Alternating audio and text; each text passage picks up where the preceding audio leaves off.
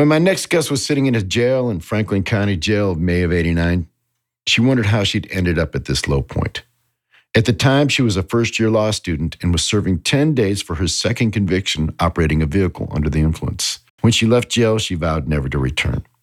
Today, she's thought to be one of the only judges in Ohio who's open about her addiction and recovery journey and is sharing her experience with us. That's up next on Recovery Talks, the podcast.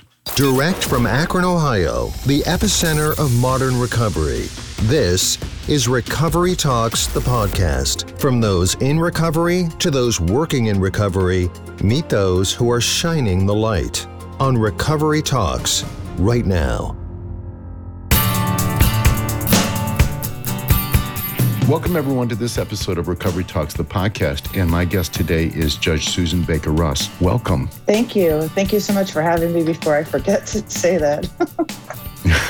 And we both just mentioned to each other that we're both nervous. And I think that's just pretty natural. This is Judge Susan Baker Ross's, Judge Ross's first podcast. So, and I always feel like it's my first podcast because I'm so unskilled at this, but, we're going to power through it. But today, I just want to talk a little bit about how we got here. And before we do that, I want to talk about you. Doing my due diligence, I looked up a little bit. You graduated from the U of A with a BA in management in 1988, and you got your JD in May of 1991, and your sobriety date falls in between that. So the first thing I thought is, I remembered getting sober the first few miles from me, and Judge Ross, I couldn't think.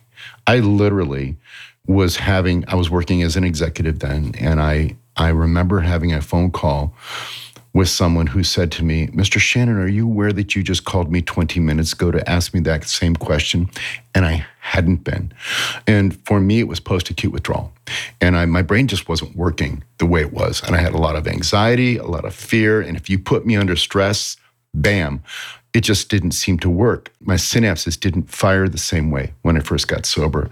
And so the very first question I want to ask you after I talk about you and tell everybody how wonderful you are is, how did that work for you? So you've got such a list of credentials, and I read it off the website, but I'm not going to read all of that. But I do want to point out a couple of things that I thought were really strange. You were a member of the Alcohol, Drug, Addiction, and Mental Health Services Board, and also a Girl Scout leader. You know what I mean? So that seemed to me some pretty good bandwidth there, Judge Ross. Pretty good bandwidth. We met at a recovery event. And I just remember thinking this was a nice person. And then somebody said to me, don't you know who she is? And I thought, wow, I think I need to know her. And I might have even just circled back a little bit to get your card to ask you to be on my podcast. And I just remember it was a super hot day, and you kind of looked at me kind of like a little bit like, a cat watching TV, you know what I mean? But then you were so kind to me and said, sure, I'd love to do it. And it was that intention that attracted me to you in the first place.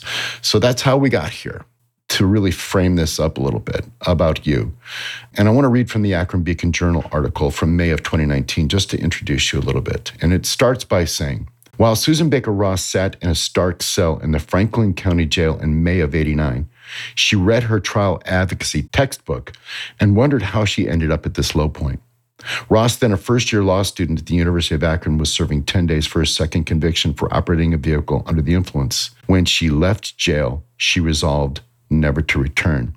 And when I read that, all I could think about was me leaving St. Thomas Detox Ward in June of 2014 and just walking out of there. And it seemed like everything was brighter, everything was clearer.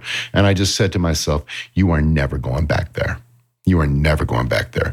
Now, I wasn't unfortunately able to stay sober until November of that following year because I had some issues I had to deal with, post-acute withdrawal, trying to deal with that. But when I put that all together, when I saw that, and then I put it together with you saying, man, you were in law school when this was going on. I was. Wow. Yeah, I was. Wow. So heavy props for that. So why don't you start at the beginning and tell your story to our listeners in the way you feel is comfortable? How did you get to that point? I saw that, you had mentioned in that article also that, during high school, you were a little bit of a partier. I was too, but I stayed under the radar. Was that your story? Were you able to stay under the radar when you were coming up and discovering, substance use? I'm not sure I stayed under the radar, to be honest with you, but I didn't have any legal trouble. I'll say that. My folks divorced when I was a baby, and my mom remarried.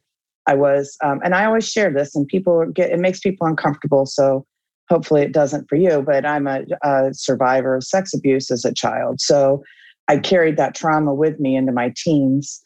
And I just chose to, rather than taking the opportunities to get help for the trauma, I chose to drink and drug instead, because that is what gave me the relief that I needed at the time. And that just spiraled into 10 years of drinking and smoking pot, smoking cigarettes, all the things, I can relate to that. And I also have admitted several times on this podcast that that's also part of my story.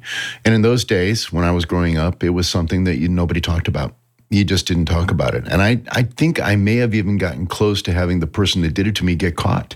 And even then, nobody mentioned it. And so I grew up dealing with that feeling of being less than, feeling maybe like I had not been abandoned emotionally, physically, by the people that were caring for me.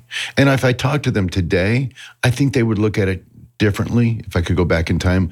But I know that it made me, number one, never ask for help from people. I was the first to help someone else because I knew what it felt like to need help. So I would reach out. But was that also something you felt when you were coming up, like, I can't talk about this. I can't talk to anybody. Did you have difficulties with that, with communication to others? Is that maybe where the substance abuse started? Okay, so first, I think it's much harder for men to talk about that than it is for women, because it's so much more out there that this happened to women than it is with men. Men keep their mouth shut a lot. So, and I get that, because there's all kinds of challenges that men are going to face when they admit something like that happened to them. I don't know why it's different, but somehow it is. But for me, yeah, I felt less than. I felt like, why me? Actually, my stepfather went to prison for offending a friend of mine. And I was like, okay, so he offended me and nothing happened. But when it happened to this friend, he goes to prison. So what's wrong with me? Am I chopped liver? Why didn't anything happen when I said something to somebody? And so I carried that for really, and I want to tell you, it's funny. I was listening to your podcast. I went to a retreat this weekend, and I was listening to one of your podcasts, trying to prepare for today. And I heard someone talk about feeling that, self-worth issue. And that's the first time that really hit me so directly in the eyes, that she was treated, the way her experience was treated differently than mine. That person, that friend of mine who was a victim also.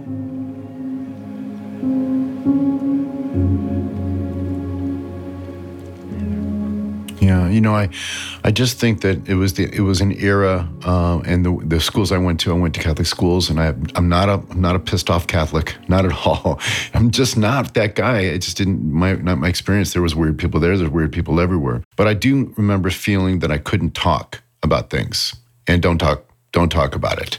And so when I was coming up and I found a tribe of people, for me, it was smoking pot, and all of a sudden riding around in vans, listening to music and being cool and finding people that accepted me as being a little bit messed up. We were all kind of broken together. And then I found my tribe. And so I just went in on that. And the early stages of my substance abuse, and I think really, I want to see your perspective, but it was a little bit fun. I was finally with a group of people where I felt like I could just kind of be me. I was in the music business, so hanging out with musicians, trying to tune our guitars after smoking weed for 3 hours, that was funny. I look back on it now and think of it as a big waste, but did you also share that, hey, look, I found a tribe here. There's people here that will accept me?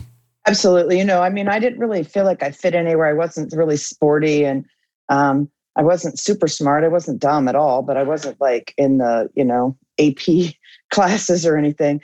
But I found this group of people who were all kind of, I don't know, Renard calls them the misfits. It's really what we were. We were just a lot of folks who were kind of out there trying to deal with life, and finding that we all used alcohol and other things to deal. And Frank, in my house, I was full of a lot of rage. When I was a teenager, I had a lot of rage.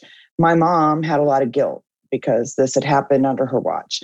And so I pretty much ran my house for a while, and everybody came over to my house. And this was back in the 80s, when people didn't get arrested for allowing kids to drink and do things in their house, right? So my house was the party house growing up. So I really think that's why I stayed out of trouble, But I mean, my friends did stupid things. They did stupid things. And I'm grateful that I didn't get caught in the middle of that, because my later escapades were enough for me to have to overcome to be able to be where I'm at today, let alone adding some other stuff like that to it. Totally relate to that. My early using days were just, filled with chapters of the Book of My Regrets. Yes. Almost, how did that almost not happen? How do we almost not get caught? How do we almost? For me, it as we know with this illness, I call it a disease. Some people don't like that word, but I do. I know that for me it was progressive, and I felt that at the early stages where I could say, okay, I'm kind of managing this. I wasn't stupid. I went off to school in LA. I had a record deal pretty early on. But I could tell that there was definitely some creeping into, okay, this is work, this is party. And then those lines started blurring. And then there was the second stage of my using, which was, wait a minute, what just happened? Uh-oh. Right? Either car, maybe close run-ins with the police. What happened to my money? What happened last night? That's where the real, and for me, the big one, and I've mentioned it lots of times, is, when I was introduced to cocaine in LA as a studio musician. And that just was the game changer for me, because I realized for the very first time, I don't have control here, right? I'm out of control. Once I start this, forget it. It's all over. And I was wondering if there was a place for you where you found with your using and drinking where you felt like, you know what? Yeah, for me, I always think of that first step is I tell myself I'm not going to do it, and then I couldn't not do it. Was there a place for you where you found like you hit into that, what just happened moment? I mean, I think I knew I was an alcoholic for a really long time before I quit. My primary drug of choice was alcohol. I used other things, but alcohol was kind of my go-to. When I was in college, I got to this point where I did what I call my binge drinking phase, where during the week I wouldn't drink. And on the weekends, Thursday through Sunday, I would drink, and all of that would happen. And then during the week, I'd get all my schoolwork done and try and be this, good student. So, I mean, I did pretty well in school. I don't know that I was ever physically addicted to alcohol, so I can be grateful for that. But I do know that it got to the point in the late 80s where it was like drink trouble, drink trouble, drink trouble. And that was where I had to kind of draw the line. I wish I could say that when I got out of jail in June of 1989, that I never drank again. But in fact, I did have one drink one more time in July, because all the trouble, and you know this, you can be in so much trouble. I was facing potentially losing my ability to be a lawyer because I had a potential felony pending. And I was still taking the risks until I reached the point where I realized I was trying to obtain something other than alcohol. I couldn't get that, and I took a drink. And I'll never forget how that felt. I had one drink that night, July 18th of 1989. I remember how that drink went down. I could feel it. I immediately felt the phenomenon of craving kick in, and I wanted more. And if I hadn't been with a guy on a bike at motorcycle, an hour away, I probably would have gotten drunk that night, and God knows where I would have gone. Somehow that person was like, "You're not getting drunk on my watch."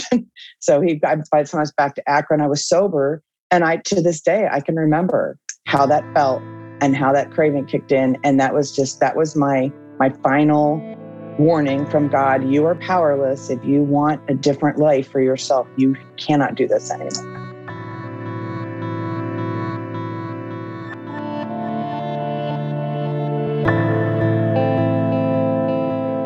I think when you were saying that, I was thinking back to my last night of drinking, and it was in my house in Copley. I had a beautiful home. I was working executive. I had a beautiful life, but it was miserable.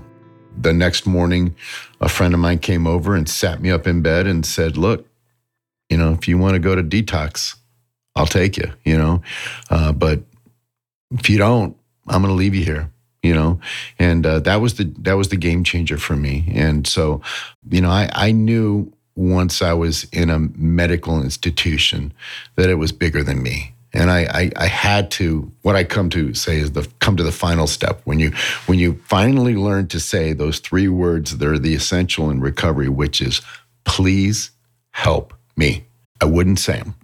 I wouldn't do it. I always would be the first to help other people because I knew what it felt like I said before, to need help. But to finally admit that maybe there's something that I can't fix here, because I was that guy that, I won't drink on Friday, I'll just drink Saturday. I won't drink that dark liquor because that stuff make you crazy. I won't, and I tried to massage it all to be in control of it. But once I admitted that I had, first and foremost, for me, being a confirmed alcoholic, I had a medical problem I had to resolve, which was I had to get into long-term abstinence and to get my brain to start working again. But I got lucky because I decided to get into treatment and went into work with a tough old bird named Patty at Edwin Shaw. And she just used my brain. She said, Mr. Shannon, you're not a bad person. You're a sick person. That was the changing point for me, where I felt like, okay, something else is going to happen. Let's talk about the moment of truth where you finally decided, okay, I'm not going back. I call that the fall down on your knees, please help me moment. But, when you felt like that, I'm not going to have a drink again, you got to that point. So that's great. But what did you do then? What was your next steps? Well, I stuck my tail between my legs and went back to my 12-step meetings that I had been attending and then quit going to, and got a sponsor and started working the steps and cleaned ashtrays and made coffee and did all those things that you do at 12-step meetings.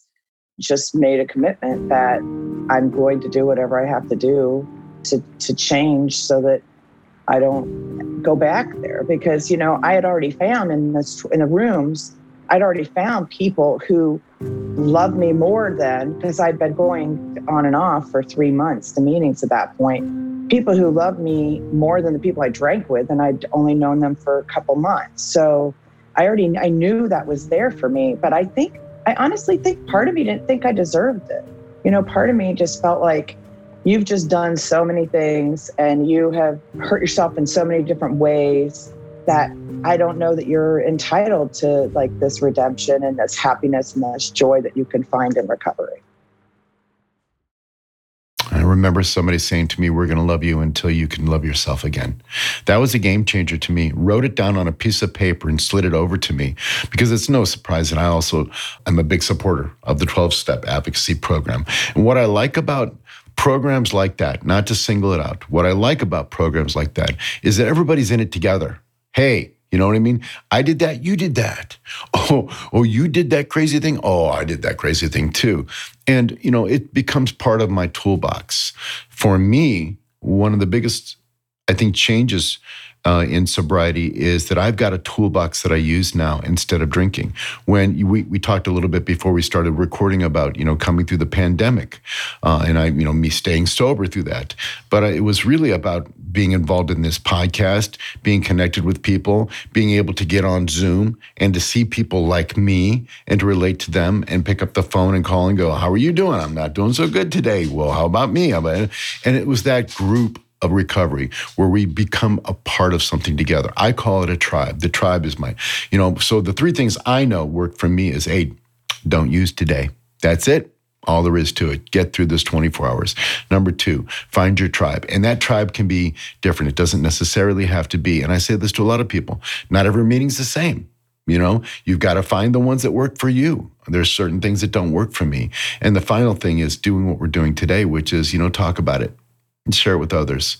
Not be afraid of it. And that's what I want to segue into your discussion too, is I noticed that in a lot of the literature about you that, there's a lot of comments about how people are making remarks about hell, and she's right out front with it. She had all these problems, but she talked about it, and you're an elected public official. Man, how did that work? Because there had to be a decision at some point to say, wow, I got to be up front. I got to just talk about it and say this. And boy, I can say that from my perspective, that takes a great deal of courage, and bravo to you. So tell me about that. Well, I will say, it helped, honestly, that I was at that point in long-term recovery. If I had been 5 years sober, I think it would have been a lot more difficult for people to embrace me in the way that they did with my long-term recovery. Because when I was on the ballot, I celebrated 29 years that year. I will just say this is it. I am me. I am who I am. If you want me to be your elected official, you have to accept me for who I am. And who I am is someone who has been through a lot and has come through it and has grown and become this other person. And so I truly, truly believed that I was supposed to run. I absolutely believed that I was supposed to share my story and be out and open with it. I didn't know if I was supposed to win or not. I just knew I was supposed to be out there and be authentic. And that's one of the things that I really work really hard to do is be authentic. I'm out talking to people and I'm campaigning and I share my story. I don't hide it. And I'll tell you what, at first I did have a consultant because I had a tough race and I hired a consultant company. And I had to sit down with them and have a talk about why I felt it was important that I lead with my recovery. And what I didn't want to happen is I didn't want my opponent, and I don't know that she would have done that, but I didn't know at the time. I didn't want the weekend before the election to have something come out saying that I, was this alcoholic addict who had all this past criminal history and have it be something that I had hidden from people. That just didn't feel comfortable or right to me. And that's who I've been from the day before I got there to the day I've been on the bench. I haven't changed. I'll share with my defendants in front of me that I'm in recovery. It's not something I'm ashamed of today. And it's not something I'm proud of today. It's just part of who I am. Right. It's not something we signed up for. I can't imagine being a kid and say, what I want to do is when I grow up, I just really want to be a raging alcoholic. That's a good idea. That was never part of my plan ever.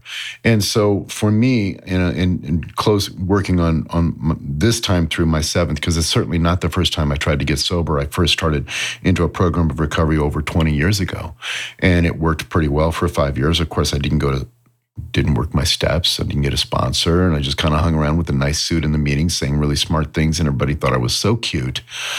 And then I had a bad divorce, which broke my heart, and went back out. And 11 years of trying to get back in. And there's nothing more painful to watch somebody, especially looking in the mirror every day going, dude, you got to get it together. And so I think that on a certain level, those of us that have been through that have a different level of compassion for seeing people who are struggling to get back out there. We were them. I see myself in doing that. It's not hard for me to say to people, this is it. And being a musician and being in recovery is kind of like, there's a lot of people, oh, I see you're trying to get another record deal, aren't you? So you can't get a deal unless you get sober. And it's overused, unfortunately, and it's kind of abused a little bit, that I just got sober thing. But the reality is when you shut up and do the work. And that's what I think that I admire about what I see you doing, is that, you're just doing the work and helping people.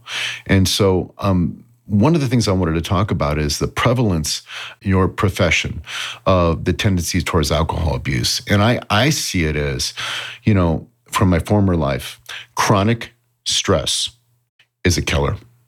And so I see this with your profession of just the amount of work you guys have to do. It's so important. People's lives are in the balance. So how do you think that in your profession you cope with it? Because I understand you also are an advocate for people in your profession of sobriety. How do you do that? What do you do in that area? When I was in law school, I wrote a law review article about lawyers who cannot pass the bar, which was a little spin on lawyers who drank and went into a bar a lot, as opposed to the bar exam. Okay. So 20% of the legal profession at that time, the statistics were 20% as opposed to 10% nationally, had drug or alcohol issues.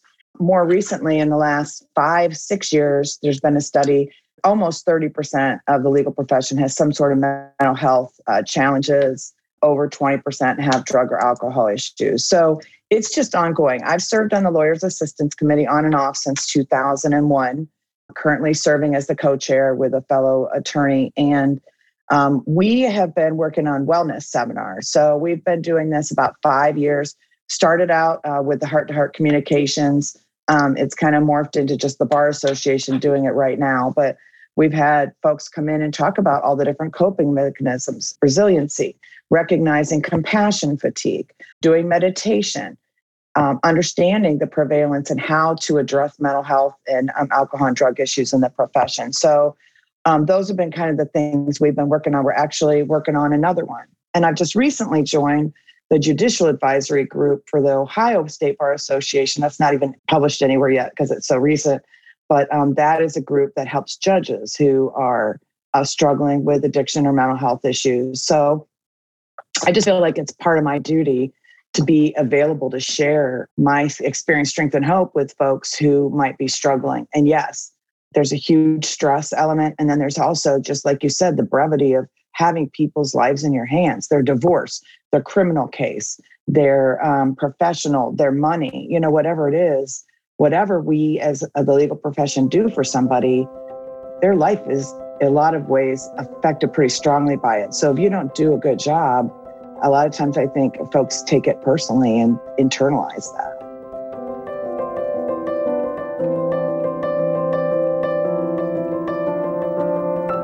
Fast forward to today, and this is how I like to wrap things up, is you've been sober for well over 30 years, which to me is just astounding. I think I'll be over 100 years old by the time it happens. I'm joking, of course, but not too far away. But what does it look like when you look back and say, okay, I've been through all this? I like to use this analogy of if we were both wearing military uniforms right now, on our left forearm, there'd be hash marks, and Judge Ross, you've earned yours. How do you live today in the place of what you know after being through all that? And, what are the things that you may do differently? What would you say to our listening audience today for the people that maybe, are looking towards getting sober? How do you approach it? Because I think one of the things that I'm most amazed at people in long-term sobriety is how they constantly continue to work. And that's the thing. It's never, ever taken for granted. And so I just kind of want to hear from your own voice what you do, how you do it. Absolutely. So first, I just want to say, I believe that each of us is a product of what has happened to us and whatever tools we had to deal with that. So when I have folks in front of me on the bench and I try to understand where they're coming from in terms of how did they get there? And I don't think anybody wakes up and says, I'm going to go steal somebody's private things so that I can go get drugs today. Now, granted, they've broken the law and it's hard being in that position, but I just try to have some compassion for that and try to, there's also a victim there. So it's a balancing act that I have to do, understanding where folks are coming from. But so I just wanted to say that before I forget. But in terms of what I do today, I'm a work in progress. I absolutely am continuing to do the work. And I'll tell you, one of the things I'm working on right now is sugar. I will tell you, sugar was my first love. I remember eating sugar cubes once I was like 5. I know. The cereal we ate when we were kids was it was amazing. Exactly. It was fabulous. It was. I know. So, right. I know. Right. So I carried that into sobriety. So when I was in a good place in sobriety, I would do really well with food. But when I got into some difficult times in my sobriety, I turned to sugar and carbs. And once I tried to control that and found that I couldn't control it, I lost my peace around that. So I got into this program where I do no flour, no sugar. And I did it really good for 4 months. And then I fell off the wagon and gained a lot of weight back. And then for the next 3 years, I struggled to get back on plan full-fledged. I'm continuing to struggle with accepting that I'm powerless over sugar and that when I use it, my life is unmanageable. So I'm actually dealing with that right now. And I am in, I think today is like day 36 with no flour, no sugar. I had 39 days in July and early August and then kind of blew it for a little while. But all of that led me to trauma therapy. And I'm actually back in therapy when I was new, I went to counseling and they just called it counseling back then. And I did some group counseling, individual counseling. But today they're doing things like EMDR and guided meditation where you let yourself go back and try to see what's going on inside of you. And so I've been doing that, and that's been phenomenal. I feel like I'm at a point, I mean, for me, it's all about emotional sobriety. Like, I can be sober for 50 years, and if I don't have peace, then what's the point? So and so moving into this job created all this new level of stress and all this new level of responsibility. There's isolation that comes with being on the bench, and folks that you might have hung out with before might not want to hang out with you anymore. And all that kind of stuff plays in. And so I found myself kind of back into the sugar during the COVID. And so now I've just made a decision in January this year. My word is transformation. And so I've been in trauma therapy since the end of February. And I think it makes people uncomfortable when I talk about it. Not you, but just in general. I tend to be a little too open about, oh yeah, I'm doing work and I'm doing trauma therapy. And folks are like, whoa, too much information, lady. I've heard that so many times. It's like, Mark, you see it on their face like, dude, I don't know how to process what you just said. That sounds really kind of a snowflakey to me. Maybe you should toughen up a little bit. And I'm like, well, yeah, I'm just telling you what's going on in my head right now, because I always feel better when I'm authentic and real and out there. That's it for me. And, coming to the grips of like, hey, this is what I really feel today. This is it. And not letting anybody subjugate my feelings anymore, because I lived that way for too long. And I really resonate with what you're saying about body image issues, because I've suffered from that my whole life. And they'll say, but Mark Lee Shannon, you're not bad, you're not this. I'm like, but you don't understand. Whenever I see a photo of me, because I get photographed a lot as a musician, I don't see the great parts. I see that one spot that I'm always thinking, wait, that doesn't look, and that's what you see. And so it is, for me, a constant work in practice. It's kind of like a friend of mine makes this analogy. He says, y'all, if you buy the gym membership, you got to work out, right? So I bought in. Don't be the guy that sits on the machine and just stares at everybody. You got to do the work. Doing the work is what is really key for me. And so every day I get up and just tell myself, do a little better today. Absolutely. Just do a little better. And that's where the motivation is. And forgiving myself, learning how to forgive myself. Like, was out with some friends last night. We stopped by Tricasa's. They had some killer spaghetti. I was like, I need me some of that. I had a little bit. And it was delicious, but I came home like, oh, you're a bad person. You're a bad person because you ate after 10 o'clock and you ate at this. And I'm like, you know what? I think we can quiet that voice and forgive ourselves. And today's a new day. Yeah. I just want to say thank you so much for coming on this podcast. What a delight to speak with you. And I hope we can keep in touch down the road. I just want to say that, these podcasts that we do, we try to feature those on the front lines in the recovery movement, the lantern holders and the lighthouses, and absolutely, Judge Susan Baker Ross, you are one of those for us. Thank you. For all our listeners, thank you for being here. And until the next time we can get together, everybody, let's just stay standing and steady on.